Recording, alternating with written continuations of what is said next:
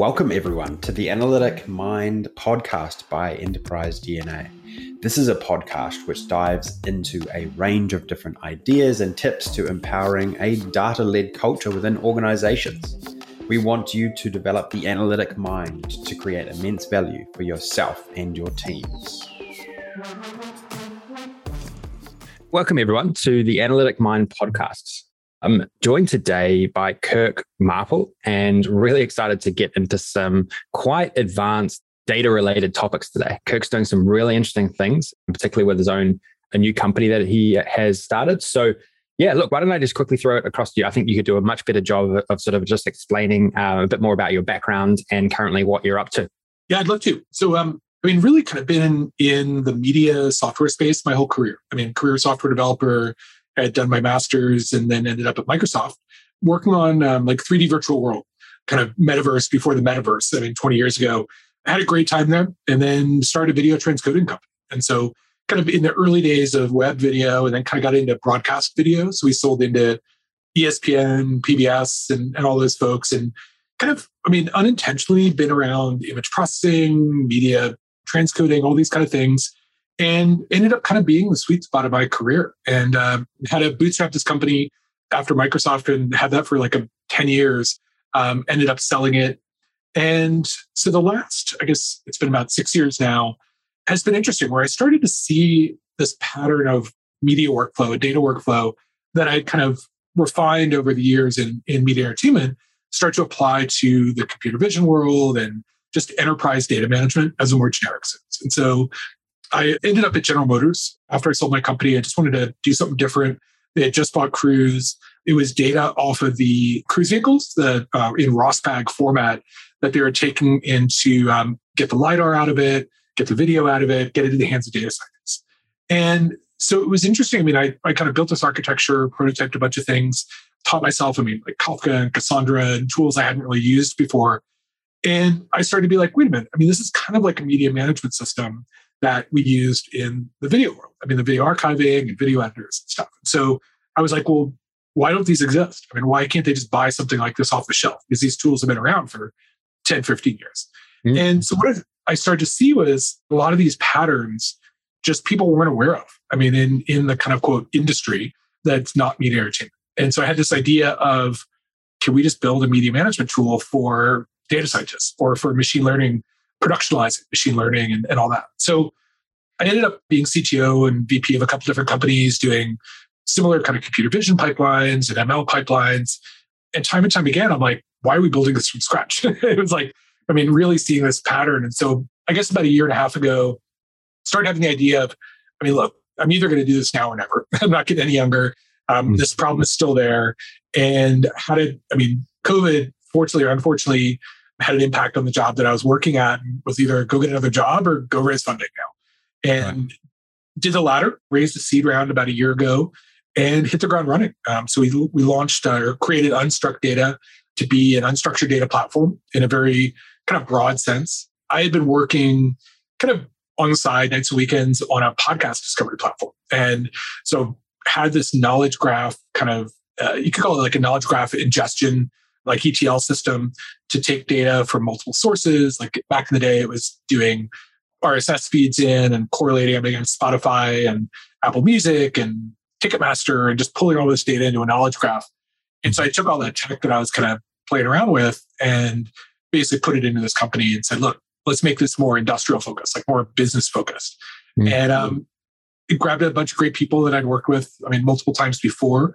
And we hit the ground running. And so I guess, what is this, April now? October was the first time we showed it off to people. So I'd done a lot of customer discovery, kind of incorporating people I'd met at previous companies and people we met last year. Mm-hmm. And really, the idea is resonating.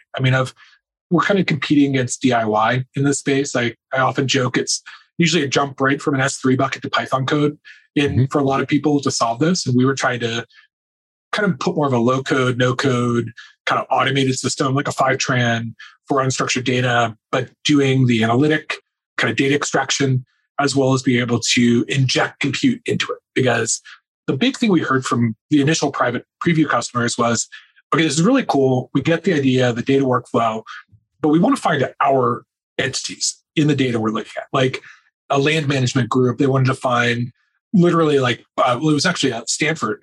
They wanted to find the barbecues that were by all their student housing from drone photos.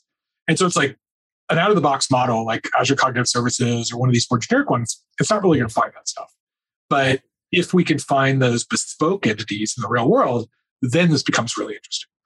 So we started building out an auto-tagging solution where they could annotate their data themselves, really more of a data analyst persona, kind of not an ML engineer or data scientist persona, and start to find their entities in this data.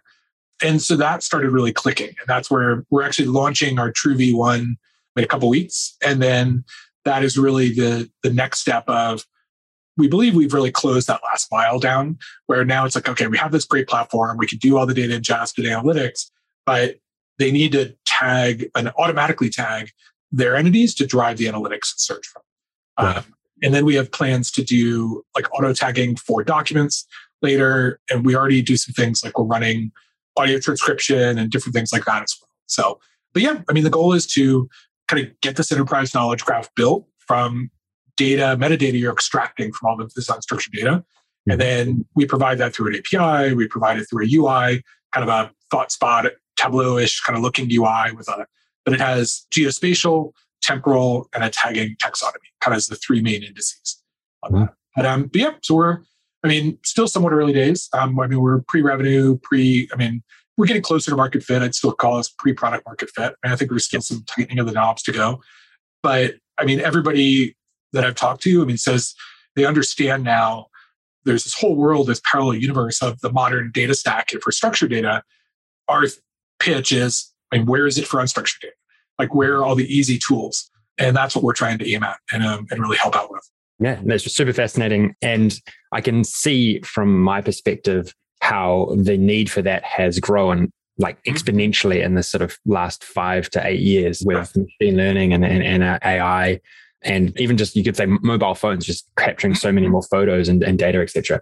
Just so we can, because I would honestly say that my guesstimate would be a lot of our listeners might not truly understand exactly what unstructured data is. Just hear me out and you correct me if I'm wrong. So I guess what you're trying to do is you're trying to create a searchable data set from information that is either like images or videos, kind of like doing a Google search, but instead of searching through blogs or text on a website, you're actually searching through tags or metadata that has been applied to images, maybe even text, maybe even videos. Exactly. We, at the simplest case, think of it as unstructured data as files.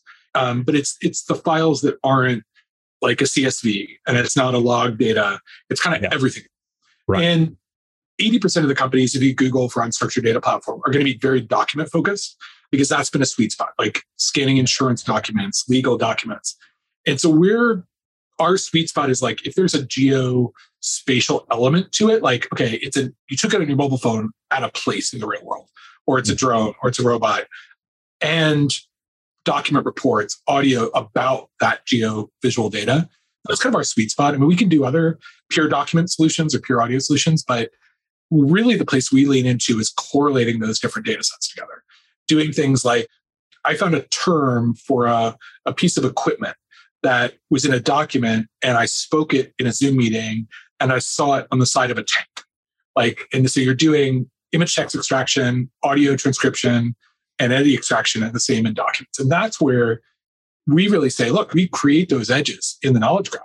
And you can just grab on that tag and see what it's connected to in your graph. And then it's obviously all the ML generated insights we can drive from that and alerts and all that kind of stuff. But really the goal is just get data into the graph in an interesting data model, essentially. Right. Do you think does this already exist out there in the market? Because I was obviously it's very relevant at the moment. There's a war going on. There's a lot of like overhead imagery, geospatial imagery, and I keep thinking, man, somewhere in there, someone's able to type in, okay, where are the tanks, and just typing that in. So, does it already exist, or is this actually, are you trying to create something new, or just slightly different to what's already out there? I think the place I see it exist the most is like defense and government. And Palantir, C3.ai, they're obviously, understandably, they're doing very similar things, but at at a much more they're probably like $100 million contracts. They're sending a ton of engineers in to help do this. And they're great products, great companies. But we're really trying to be more of like a Palantir Lite, but for no code, like really more of a no code version of that, where we can do some level of the data fusion. We can, pull in the data sets automatically, hook up to different workflows, but you don't require any engineering help to do that. And that's really where we really see there's a huge market there of maintenance engineers in a port or a land manager, from security footage, you could build different things. And we do see it as kind of twofold. There's a strategic data manager persona that we talk a lot about that can kind of push this into their org and say, look, it's like you were using Tableau for this kind of data, use this for everything else as a way to scrub through the data. And over time, we want to connect those worlds. But the other half is, here's an API. Dump your data and we give you a really nice canonical GraphQL API. That's searchable and you can walk the graph via resolvers. And it's just, we use it for our own UI. We're going to open that up this quarter. And I just want to see, it's kind of like a PaaS. It's a platform that you can spin up, get an account on, dump data into, and just use as a query engine, but also write data back into it as you want to add more metadata to it, go for it. And so we're really interested to see where that opens up. I think we were going to hold off a little bit on that, but we decided, look, let's just get it out there and see what people build on it. But yeah, I think there's a ton of markets. Energy, manufacturing, anything to do with real estate, outdoor real estate, construction. I was building a demo where I was like, look, I had all this drone footage, and maybe it's a company that literally would deliver porta potties to parks, and be like, hey, just go in there and identify them. We can create an auto tag for that. And it's you want to track where these all have gone. Has somebody stolen them? Have they knocked them over? And over time, we can then generate automatic insights. Hey, we saw this thing here for 6 months, and then it dropped off, and we don't see this thing here. Those are the kind of things we want to automatically generate insights from. And so it's a really wide variety of use cases. So we're trying to balance the generic and the specific in a lot of cases. And really for us, the specific is about the ML models. That's really what it comes down to, is converting the perceived data into a tag, essentially. And our goal is just, we can plug in 1 million models that people come up with themselves, off a marketplace, wherever, and just be able to do that. And we'll do everything else. So. Right. To me, another huge market is agriculture, horticulture. Yeah. That's just huge, isn't it? Yeah, I can totally relate to the sort of no code and sort of more sort of self-service trend. With my business, Enterprise DNA, we're focused on Microsoft tools, Power BI, Power Apps, Power Automate. And you could actually see something like this plugging into those. Microsoft is really pushing their Power Apps development tool now. Right? And so for sort of enterprise-wide apps that can go on your phone, your tablet, et cetera, but they don't have, they've got something called AI Builder, but not very mature at all. So this is something that could logically plug into that, right, with the APIs. And we're built on the Azure stack already. So we're using Azure AutoML under the hood. And this morning, I just actually gave a talk on Cosmos DB, which we use and different things. But I think you're totally right. I do see Dynamics 365 Field Service as a great place to plug this in. Our alert creates a ticket in Field Service. Isn't it?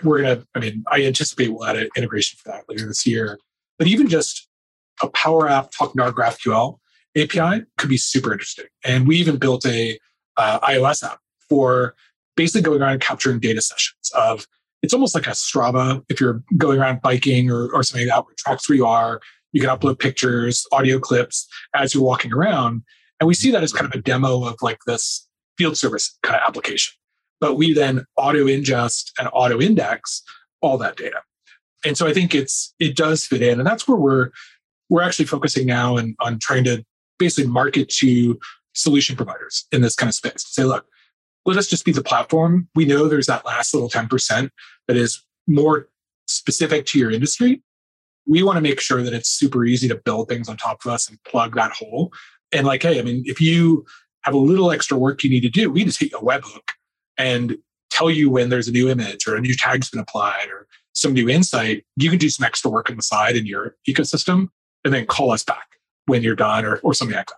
So we do anticipate it being more of a pluggable platform to fit right in with that kind of power platform. Awesome. Yeah, look, I can totally see it. Huge value add. Question for you on the sort of sales and marketing side. I'm interested because it's quite a complex sale, right? It's not something that is, it's not something that it's not like your layperson doesn't understand it. You don't go Googling for an unstructured data platform. I mean, even I would say sort of managers and directors and a lot of decision makers probably don't understand it completely. So how do you actually go about marketing it and selling it out to potential customers?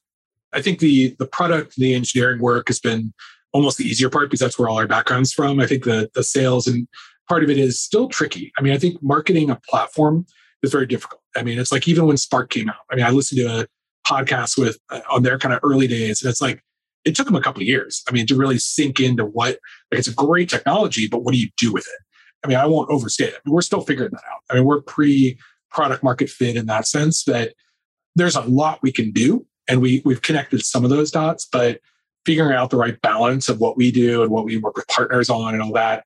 We do anticipate kind of working through partners from a marketing perspective. Like I've been talking to a lot of ML partners who have models or they have ML tooling, like annotation tooling, or was just talking to a photogrammetry vendor this morning for converting images to 3D content. And that's where we want to plug more of those partners in. And essentially we're the workflow system. And so you don't have to take your drone data and send it out to some other company, wait for it to come back, maybe manual. We're just trying to automate all of that. And essentially it's kind of like the playbook I did in the media world where they wanted to get data off the editing workstation onto Netflix with very little human interaction. And because the human resources are actually one of the more constrained parts of the whole thing. And so we're just trying to augment their daily workflows, even just simple things like file upload. I mean, we talk to people that are like, well, we take all these pictures, but it's kind of a hassle to go back and offload them onto my desktop, upload them to Google Drive. I got to sort them out. It's just a mess. And if we could basically be like, here, take a picture, we'll just handle everything. And now look, it's in our archive and we've already indexed it. I mean, it's literally just what Google Photos does, but what about all the other data? I mean, you want to correlate the audio and eventually we can do 3D scanning on the phone. That's where it's just kind of like a pro version of Google Photos. And I mean, one of the first taglines I was even thinking is this just like Google Photos for industry or iPhoto for industry? And that's kind of where we started of kind of an industrial strength media management system. But now it's grown into, there's an analytics side to it. There's a compute plugin side to it. And it's, the vision is, now achieving what I originally thought more was where I wanted to head with this. So. Right. How do you go about automating the indexing of a video or an image? Because I thought that a lot of this work was outsourced to places where you can get cheap labor, who are doing all the tagging, etc. So how do you take the human out of the process there? Well, a lot of the human work is typically in the model training. But so if you look at it, if you already have a trained model, so assume you got a model somehow, like it's off the shelf or from Microsoft or from some other vendor, executing the model is not hard. It's an inference call, takes a second or two, you get JSON data. So it's just like any other API call. But the productionalization of that, and then, what do you do with that JSON data of, I found a conveyor belt or I found a tank? That's the part that we automate. And so now we can say, look, just connect us up. If we know the schema of what it's giving back, we can map that back to tags. We store all the what we call observations of tags. We can map it to people, places, things if the model gives us that detail. And essentially, we take the output of the model and it's almost like an ETL solution to get it back into the graph.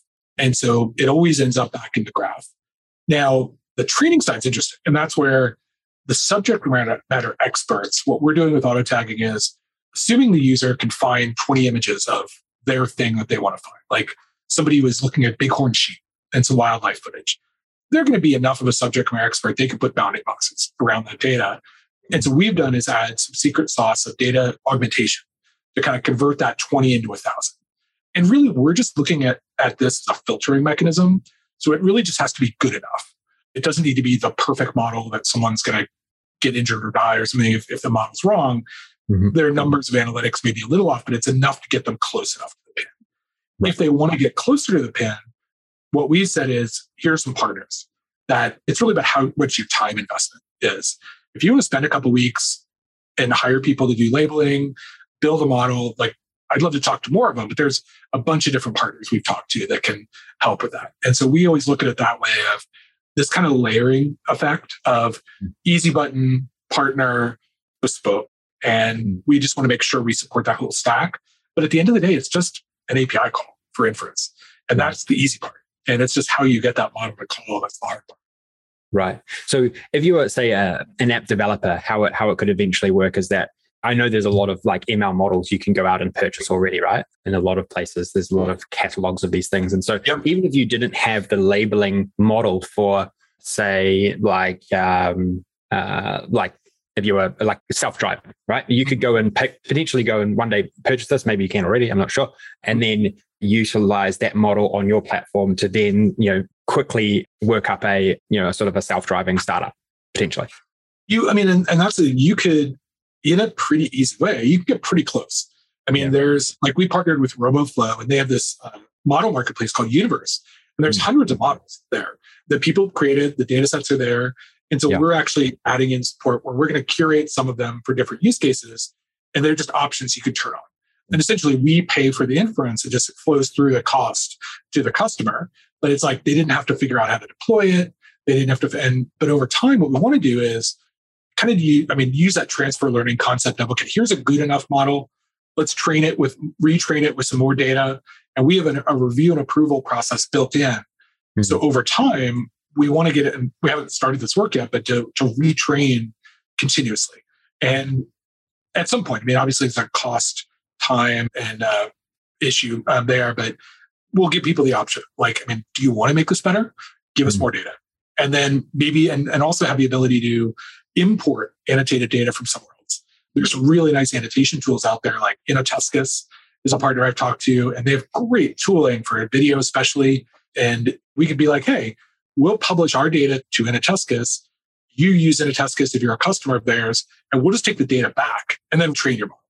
And so because annotation is kind of one of the hardest problems, that's where the training with AutoML, if you have good annotated data, the AutoML training isn't necessarily that hard. And we are doing that anyway.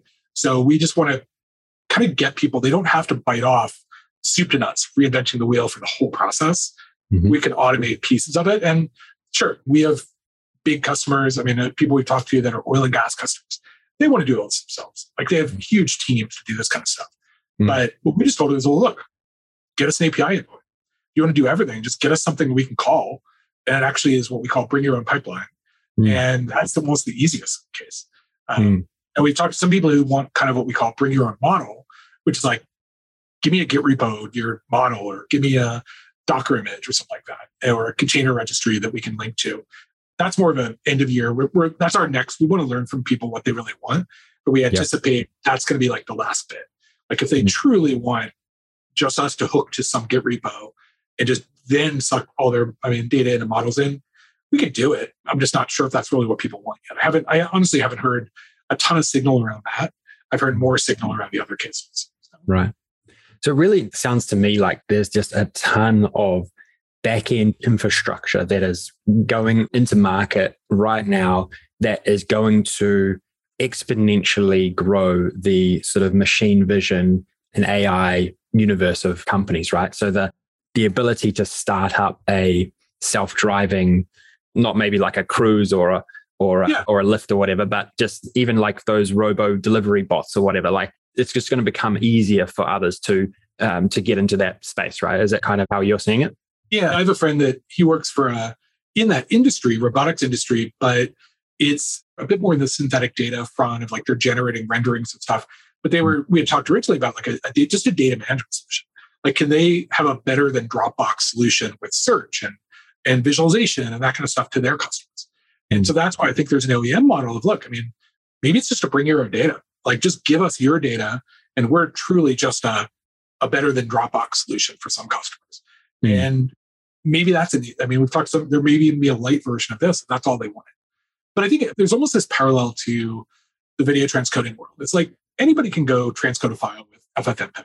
It's open source. It's not that hard to use, but it's 10 videos? What if you want to do 100,000? Like, then once you get past that kind of level of, then you can go and use a service like Azure Media Services or the one on Amazon or something like that. And that, like, it's an automation. You hit this trigger of, oh, okay, I really need to automate this. The fact that anybody can go do this themselves, like, we don't overwrite databases from scratch either. And so that's why we're trying to be that kind of just de facto layer that people would be like, oh, cool, that's there. We put our data in, we're now lifted up to here, and then we can kind of build on the shoulders of that. And that's really the long-term vision, where we just want to be thought of in that conversation with a Snowflake, a Databricks, a Synapse Analytics. Here's an extra little part to it. You just plug all your pieces into, and now you can build an even cooler product in a tenth of the time. And that's what we're trying to leverage. Can you talk me through some really interesting applications that you're seeing right now, or that you could see could be done with your technology and some of the other things within your ecosystem? Yeah, for sure. I mean, one of these, we've talked to aerial survey companies who are doing like wildfire and wildlife analysis. And one of the questions they had asked us in an early meeting was, well, okay, this is cool, but what if I just want to search for all the dams that we've flown over in the last 3 years? And if you think of this, like, all their data is sitting in SharePoint, and their idea of search essentially is file name search. So they can't, just the ability to search by geofence, search by a time window, and then carving it down by some form of metadata. Like, okay, do we know that, I mean, it's all PNG files, or it came off a drone or something like that. Like, just the ability to take a haystack and make a smaller haystack is really that's the easy part that we can do. But then it's like, well, can you just draw out 20 examples of the dams you're talking about? And then we can do everything else. And then we can auto tag that. And literally they just go up to the search box, hit filter, type in dam, and be like, show me everything tagged with a dam. And now you get that displayed on a map, you get it displayed over time, and you can then use that as another axis for filtering. And that just blew them up, because they're like, they just didn't even know that's possible. And to just deal with their data in a non-manual data discovery fashion. And I think that's one thing we're dealing with a little bit, is it's a market education. Like, people don't realize, I mean, like, you have Google search for all your web data, but there still aren't great file search technologies out there, even for your desktop. I mean, the Windows one never really works the way it should. And I mean, essentially that's what we're really core to media management software, is a really good search and filter engine. And one of the things we're leveraging is, because we're using this knowledge graph concept, it really lets us pivot on data really easily. And so the ability to look at a tag, connect different tags up, and eventually we want to do things like clustering and be like, hey, I mean, we see a cluster of tags related to these different files. Maybe we auto tag that cluster with a new tag or something. And just to kind of make a trend analysis, I think it's going to be the next big thing. We haven't started tackling yet, but essentially we're creating a time series of events that we sense over time. Like, there was a dam you flew over on March 31st at 10 a.m. Essentially is a time series event, because it was when the image was captured. And so what I'm really looking forward to doing is pumping that into like Azure Stream Analytics. Because right now we're already pumping it through Event Hub. Like, we have an event-driven system, but I'm really curious to see what kind of insights we can gather of, ooh, that's weird. Like, why did we fly over all these pools of water in this short amount of period within this geospatial region? I had an organization in Los Angeles. They were working on a project with students to identify tents in basically park regions. But the interesting part was they wanted to correlate heat and fire risk to where the people were camping. And so that's a really other interesting area that I've been talking to folks like Nearmap and some other data source providers, that if we can correlate that kind of data with the data we're gathering, and we could be like, hey, I mean, if we almost like geocluster the soil temperature data or something like that, and overlay that with where the tents are, essentially you can do intersections of one data set with another data set. That's where I'm super interested. Like, I can't wait to get to that kind of stuff. Because that's really going to be, I mean, hopefully by the end of year, this thing, the kind of thing, but maybe it's early next year. That's really the next phase of what we start doing, is correlating data from a Snowflake warehouse, correlating it from an API, like a weather API or something like that. Those are the things I'm super excited about. Right. No, they are really interesting. I've always wondered why the wildfires haven't had some help from the tech side to really try and solve them, right? Like in a lot of cases, it's like taking just a whole range of information and trying to predict like where the fire is going to go and trying to, really hit the target points as quickly as possible. But it seems like maybe there's just a little bit more to go to, to be able to do that in sort of real time. Yeah. And I think, for us, I wouldn't call us like, we're not taking real time video streams or things like that, but we can index and process things in order of seconds, not minutes. So, we're kind of semi-real time. And we're not tuned for like millisecond response, but we're tuned more for volume. Right. To me, drones are just opening up an entire world of opportunity here. Like if you just think about agriculture and horticulture, those are two very big industries in New Zealand, where I'm from. And there's been I've watched a lot of videos and read a lot of things about those industries starting to use drones, but to me, it's just them reviewing video remotely. It's not actually historically looking at patterns or changes to the growth of of animals or fruits, vegetables, those sort of things. Like I presume, like this is the technology that can really supercharge the insights that you can get from your spatial information via a drone. Yeah, I have a friend, an old colleague, that she's working at an agriculture-focused company. I could see as a data preparation platform and a kind of data discovery platform. Think about this, like a drone's flying over a ton of real estate, but maybe their farm is only 30% of what the drone flow over. Typically, it's kind of difficult to crop out, pun not intended, but to crop out that area that they really would care about. And if we could automatically detect like, oh, okay, this is just like land with nothing like in there, we can just use that as kind of a negative filter to say, like, just ignore all the stuff where we don't even see anything that looks like an out of the normal object.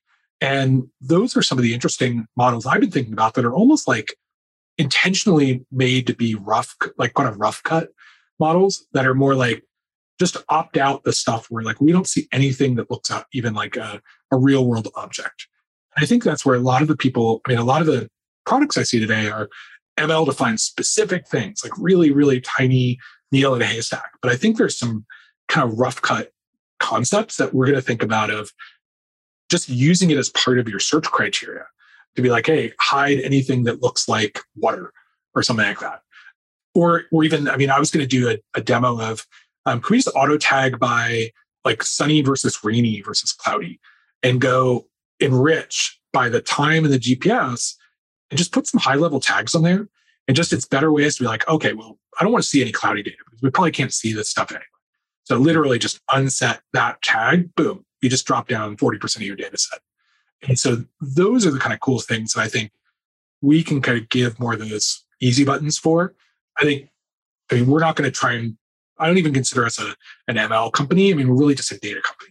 So it's like, how can we make more sense of their data to then get it in the hands of true data scientists if needed. So. Have you identified any sort of satellite companies that you could partner with? Because there's there's a big trend in CubeSats, small satellites, etc. So to me, that sounds like a logical partner, way to tackle combine ideas and knowledge. Is that something you looked into as well? Yeah, Nearmap, I've talked to them. I actually got introduced to their CEO. They have some really interesting stuff where they have their own ML models. But we could potentially license just essentially like bounding regions of things and use those as like filters, like geospace filters, and say, look, here's a neighborhood or here's a house or something. We could try and slice and dice that. So they don't license out their algorithms, like I asked, but they're not doing that. But there might be a data set that maybe we can incorporate. The other was a really interesting, I think it was maybe an Australian, New Zealand company, is they were the one doing like soil temperature and all these really interesting like earth statistics kind of things. And that I thought was super cool, where if we could sort of infer metadata from that at a high level, like essentially almost creating layers of data that may just be clustered. They may be just kind of simple geoclusters or things like that of sort of a density of fire risk or something like that. And then we essentially just need to intersect those optional layers with the data that the customer's already built and be like, okay, well, highlight these things. It's like I always remember in the image processing days, like masking. I mean, you're essentially building a mask for the data. And I think you can almost mask out visually, okay, I don't want to see cold regions. I only want to see hot regions. I want to see sunny, not cloudy. And then you're just kind of building these layers of a mask and seeing what falls out of your search results. Right. As so a lot of these companies, like satellite companies or drone companies, have they tried to build their own solutions up until now? And then you can come in and say, hey, we've got an out-of-the-box solution, saves you a ton of money, a ton of time. Is that a sweet spot for you guys? I think it can be. I mean, we've talked to a few folks who said, hey, we built a V1 and we like what you're doing better than what we built. Like, we love the graph concept because they hadn't built it. It was more probably a standard database solution. Once we open up the API, I think we're going to push harder on kind of that more the OEM developer persona, like a company building their company on us. I do see that as an angle that, I mean, I really think I want to have a ton of value. Like, it's like, okay, you go build on Spark or you go build on in SQL, but it's like, we're just another core component, a tool in the toolkit. That's somebody, we have talked to several folks there.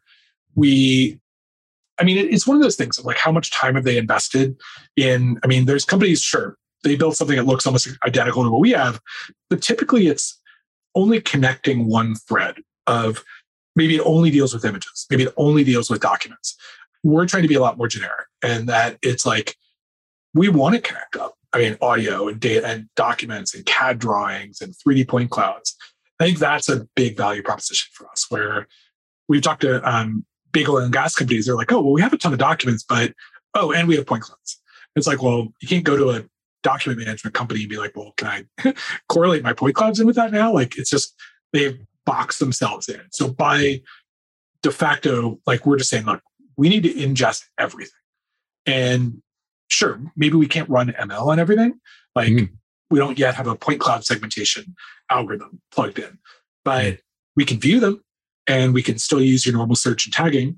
But over time, we want to kind of be a richer media management system for everything. I don't know if you're familiar with the ROSBAG format, which is like a robotics data format. It's used, I mean, like the Spot robots capture data in that way, the vehicles do.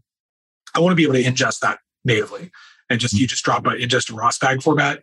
We split it up and ingest it and do the same kind of things. And so hopefully we'll get to that in a couple of months, but I think that's going to open up another kind of data management for those robotics formats. Typically it's really done raw. Like, it's I got an S3 bucket of these files with some kind of unique file naming. And that's the extent for the most part. And like, you can't look at a ROSBAG file and go, hey, show me all my 100,000 ROSBAGs on a map and show me how they were captured over time. Yeah. And that was something at GM. I was like, well, you can't even look at a test that happened in March and go back and kind of go back up the chain.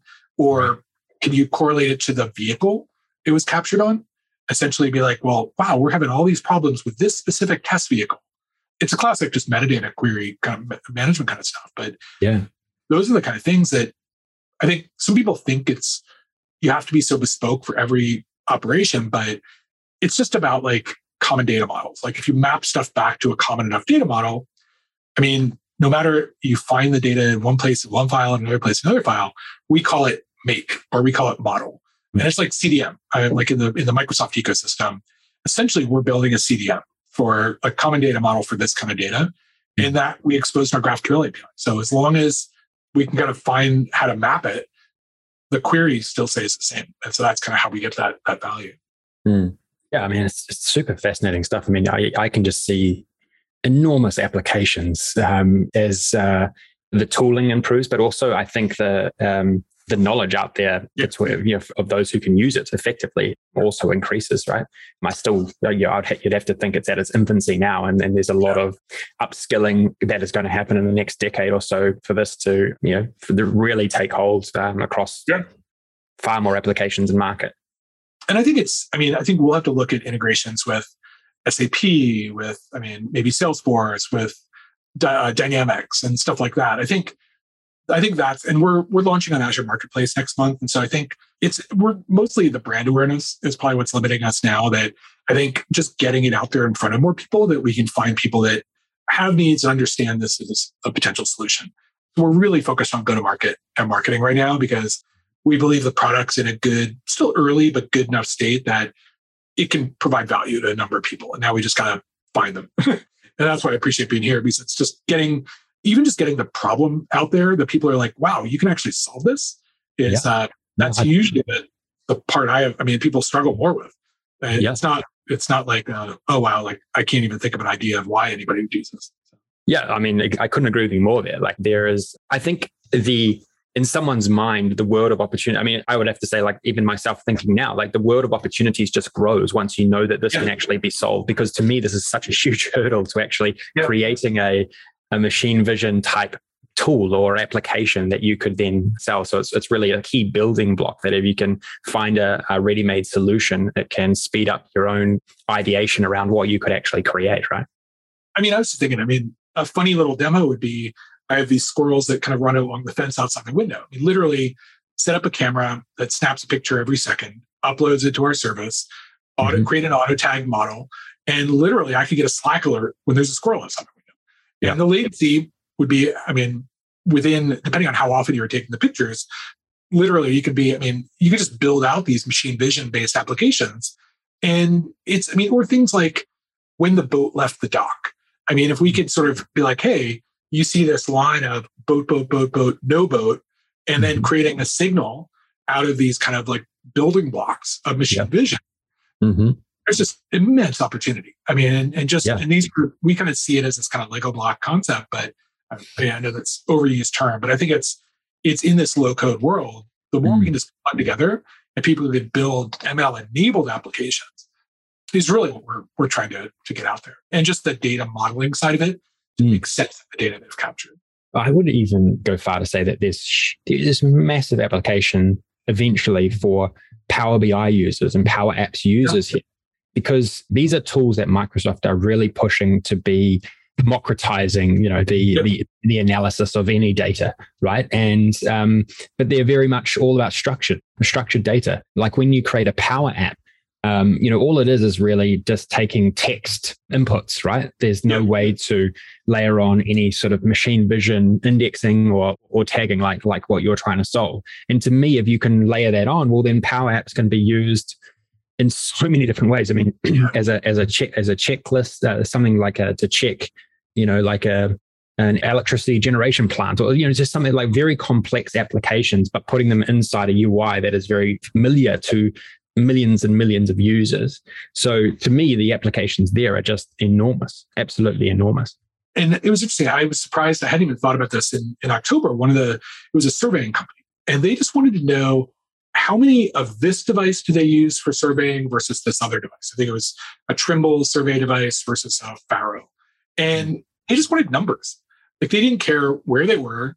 They just wanted to be like a report of, okay, in May, we captured this many images with this and this many images this. And just the ability to generate simple analytics for a dashboard is something I think, we can do some of that like faceted queries and things from GraphQL, but just having something we could directly connect into a Power BI is something we need to think about more this year, because we have those capabilities. We're just not really, we haven't spent the time thinking about that, but just the ability to generate reports based on the metadata, and you're kind of like second order down from a picture. And I always kind of call that there's like the first order metadata, the second order metadata is usually kind of inferred from that level or the media.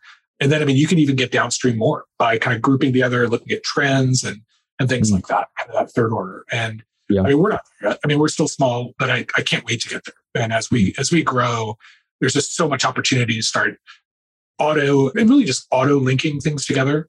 Like, hey, we see this tag or this text on a tank. We've auto linked that with this SAP record. And so if you just want to jump right over, boom, we figure that out for you. That's the kind of stuff that will just immense time savings for people. So ROI is just automation and basically maximizing time in a lot of ways. Yeah. I've always looked at Power BI actually through a slightly different lens. And on the face of it, Power BI is just an analytical tool, and you can run great analytics, you can create dashboards. But I've always looked at it in a much more deeper way. And I've always seen it as a distribution mechanism for insights within organizations, because you have this amazing online platform, this online service, which can enable a user from anywhere to log in and see insights across the entire business, right? And this is just to me, it just sounds like a very logical plugin that can add additional insights, add unseen data, unseen analytics to a distribution platform that already exists, right? It already is, and it's going to be even more far widely used than we can even imagine right now. I think it's going to be very, very dominant distribution mechanism going forward for anything analytical. Yeah, I think you're dead on it. And it's something, honestly, we know that's something that we need to focus on a bit more, but I think there's so much potential there. Really and it's kind of like what time series has done for IoT data and things like that. It's these extra kind of worlds of data that we can connect up together. And we're not going to try and replace the Power BI or the Tableau and we kind of have to have a UI just because, sure, if that's good enough for you, but we really see as we're probably not going to be the future UI, the end UI for a lot of people. It might be Esri ArcGIS using our data, or it might be Power BI using our data or something like that. We need to have something to show the connection of that. And it's a very useful tool. I think our UI is really nice. Who knows? Maybe it'll start to get acceptance as a de facto UI, but we're not committing, we're not betting the company on that. Right. So it's we know we have to play well with others in a lot of this data space. So right. So I think we're getting to the end here. Really appreciate time. It's been a really fascinating discussion. I've learned a lot myself. What are just some bigger trends maybe that you can maybe just talk to round us off? And I'm also maybe some of these trends you saw within Cruise or within some of the other places you've worked as well. I'm really interested to hear your thoughts. I think the biggest trend to me is, I don't think this is bad to say, but ML is commoditizing very heavily. I think there's always going to be really smart people, data science, building things, but we're continuing to stand on the shoulders of others. And I think just accepting that, we kind of did that in the video world. I didn't write my own codec for MPEG, H.264. I licensed one. I think there's the ML world hasn't accepted that maybe as much yet. I think there is with YOLO V5 and there's models out there, but I think I have heard people, maybe not everybody, just kind of push back and be like, you kind of need to do it from scratch. And I think allow commoditization to happen and focus on the parts where commoditization doesn't work. And just be accepting of that.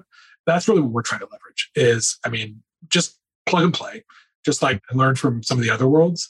And then, AutoML gets you kind of at an next phase, but I think understanding that there are these kind of layers of ML from bespoke down to automatic, and not everything's going to work for everybody. And we don't expect it to, but you have to realize from your own testing what's good enough. And I think you have to apply the use case to kind of where you want on that spectrum. So that's why, there's a lot of companies that are in the unstructured data space, either focused on one type of media, or maybe they're focused on the data science persona, but really low level, at the Python level, which we're not getting into that granularity at all. We're really focusing on the data that's extracted. We don't care how you built the model. We just want to productionalize the model and make it useful, which I think, I don't know. Maybe it's just me, but I think a lot of people kind of leave that as an exercise to the reader of you call this model, you get CocoJSON back, you get whatever back. What then? How do I connect that to a Slack alert? Or how do I tell my Salesforce or my ticketing system something? Everybody has to go to build that out with Power Automate or Zapier or all that kind of stuff. And it's you want to connect those dots and just automate that, because the more ML gets used in the ecosystem, the more chances there are that if that existed, people would use it and just go work on the harder problem. And really, that's what we just want to take away the meat and potato stuff in this realm and just be a provider of those automation systems and let people go build the really cool stuff on top of us. So, yeah, I would say up until this point, I think a lot of people are scared away from doing ML because they feel like the hurdles or the skill levels you need to reach are almost unattainable. And that sort of leads me actually to my last question is, say you're a data analyst and you're a Power BI user, you've become very proficient in Power BI. What do you see? How do you see someone evolving to take the next steps to do a bit more ML? What are some quicker paths to achieving some nice applications or some nice output around that technology? Yeah, I mean, I'm not as savvy, honestly, with the structured data side of kind of what is out there. I have seen like the AI builder and some things like that. I think from an unstructured side, I think there's like Primer.ai has some great, like really, really interesting ML and NLP based algorithms for like data summarization and entity extraction, PII detection. And I can see those are like, or even like a company I talked to that does image video redaction. I mean, think about if you're building a bespoke app in a Power Apps universe for like public safety. I mean, there's just some basic things you're going to need that if you could cobble together some of these pieces and get the value of ML in without having to go to that trouble. So I think you're starting to see more building blocks of ML. I don't think the average data analyst needs to worry about which model was run or like the math behind it. I mean, like, I don't know the math behind the data science stuff, like a true data scientist. I'm an application developer and a platform developer. I know how the pieces fit together and I know how the data moves around and I understand the concepts, but it's like, I'm not going to say that I know like how YOLO V5 works. I mean, but I know what it's doing at a meta level. And so that I think people just need to realize it's not, I mean, that's when I got to the GM, I hadn't touched ML at all. And so, I mean, I've kind of learned in that kind of meta way.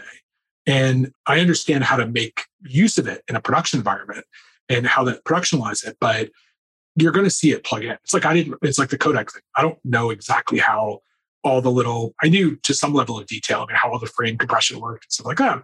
I couldn't go write it myself. But I think it's the same with ML. Like, you got to know at least a bit of what it's doing.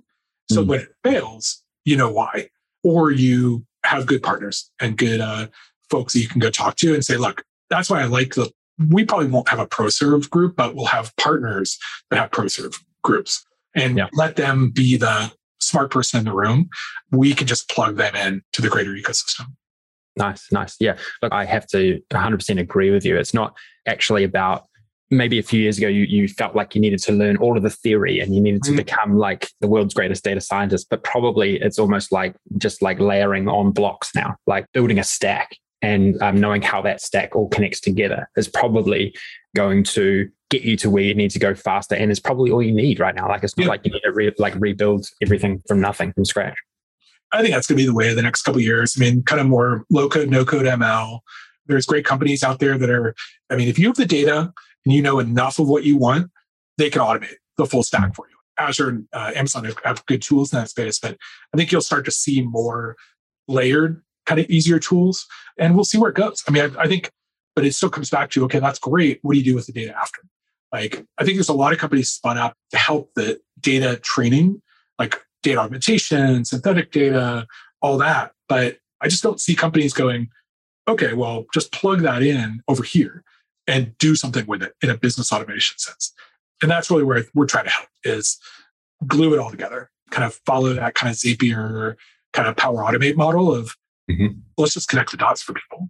Awesome. That's great. Okay. Well, hey, let's round off. Really appreciate your time today. Enjoy the conversation, and really fascinating company that you're founded and that you're running right now. And yeah, look, I wishing you all the best. And look, I have absolutely no doubt there's going to be hundreds of applications this could plug into. So yeah, really, really wish you all the very best. And over the next few years as you build it out. No, thank you so much. No, we're really, we're just at the early days, but I just can't wait to see where we are a year from now. So yeah, no, same here.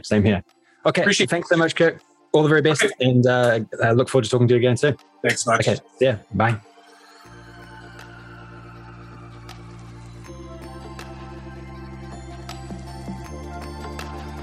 Thanks for tuning in, everyone. It's great to be connected, and I hope you are enjoying the content we're creating through the Analytic Mind podcast. If you enjoyed this session, make sure to subscribe to the podcast to get notified for each episode as we release them. If you want to learn more about Enterprise DNA and the many initiatives we're working on, check out www.enterprisedna.co. There we have a range of resources to download, events to attend, and information to explore. We're leading the charge around this new paradigm we're living in, where tools like Power BI can literally change how an organization manages, analyzes, and distributes insights that can make an impact. It's an exciting moment in the analytics space. So glad that you're on this journey with us. Take care.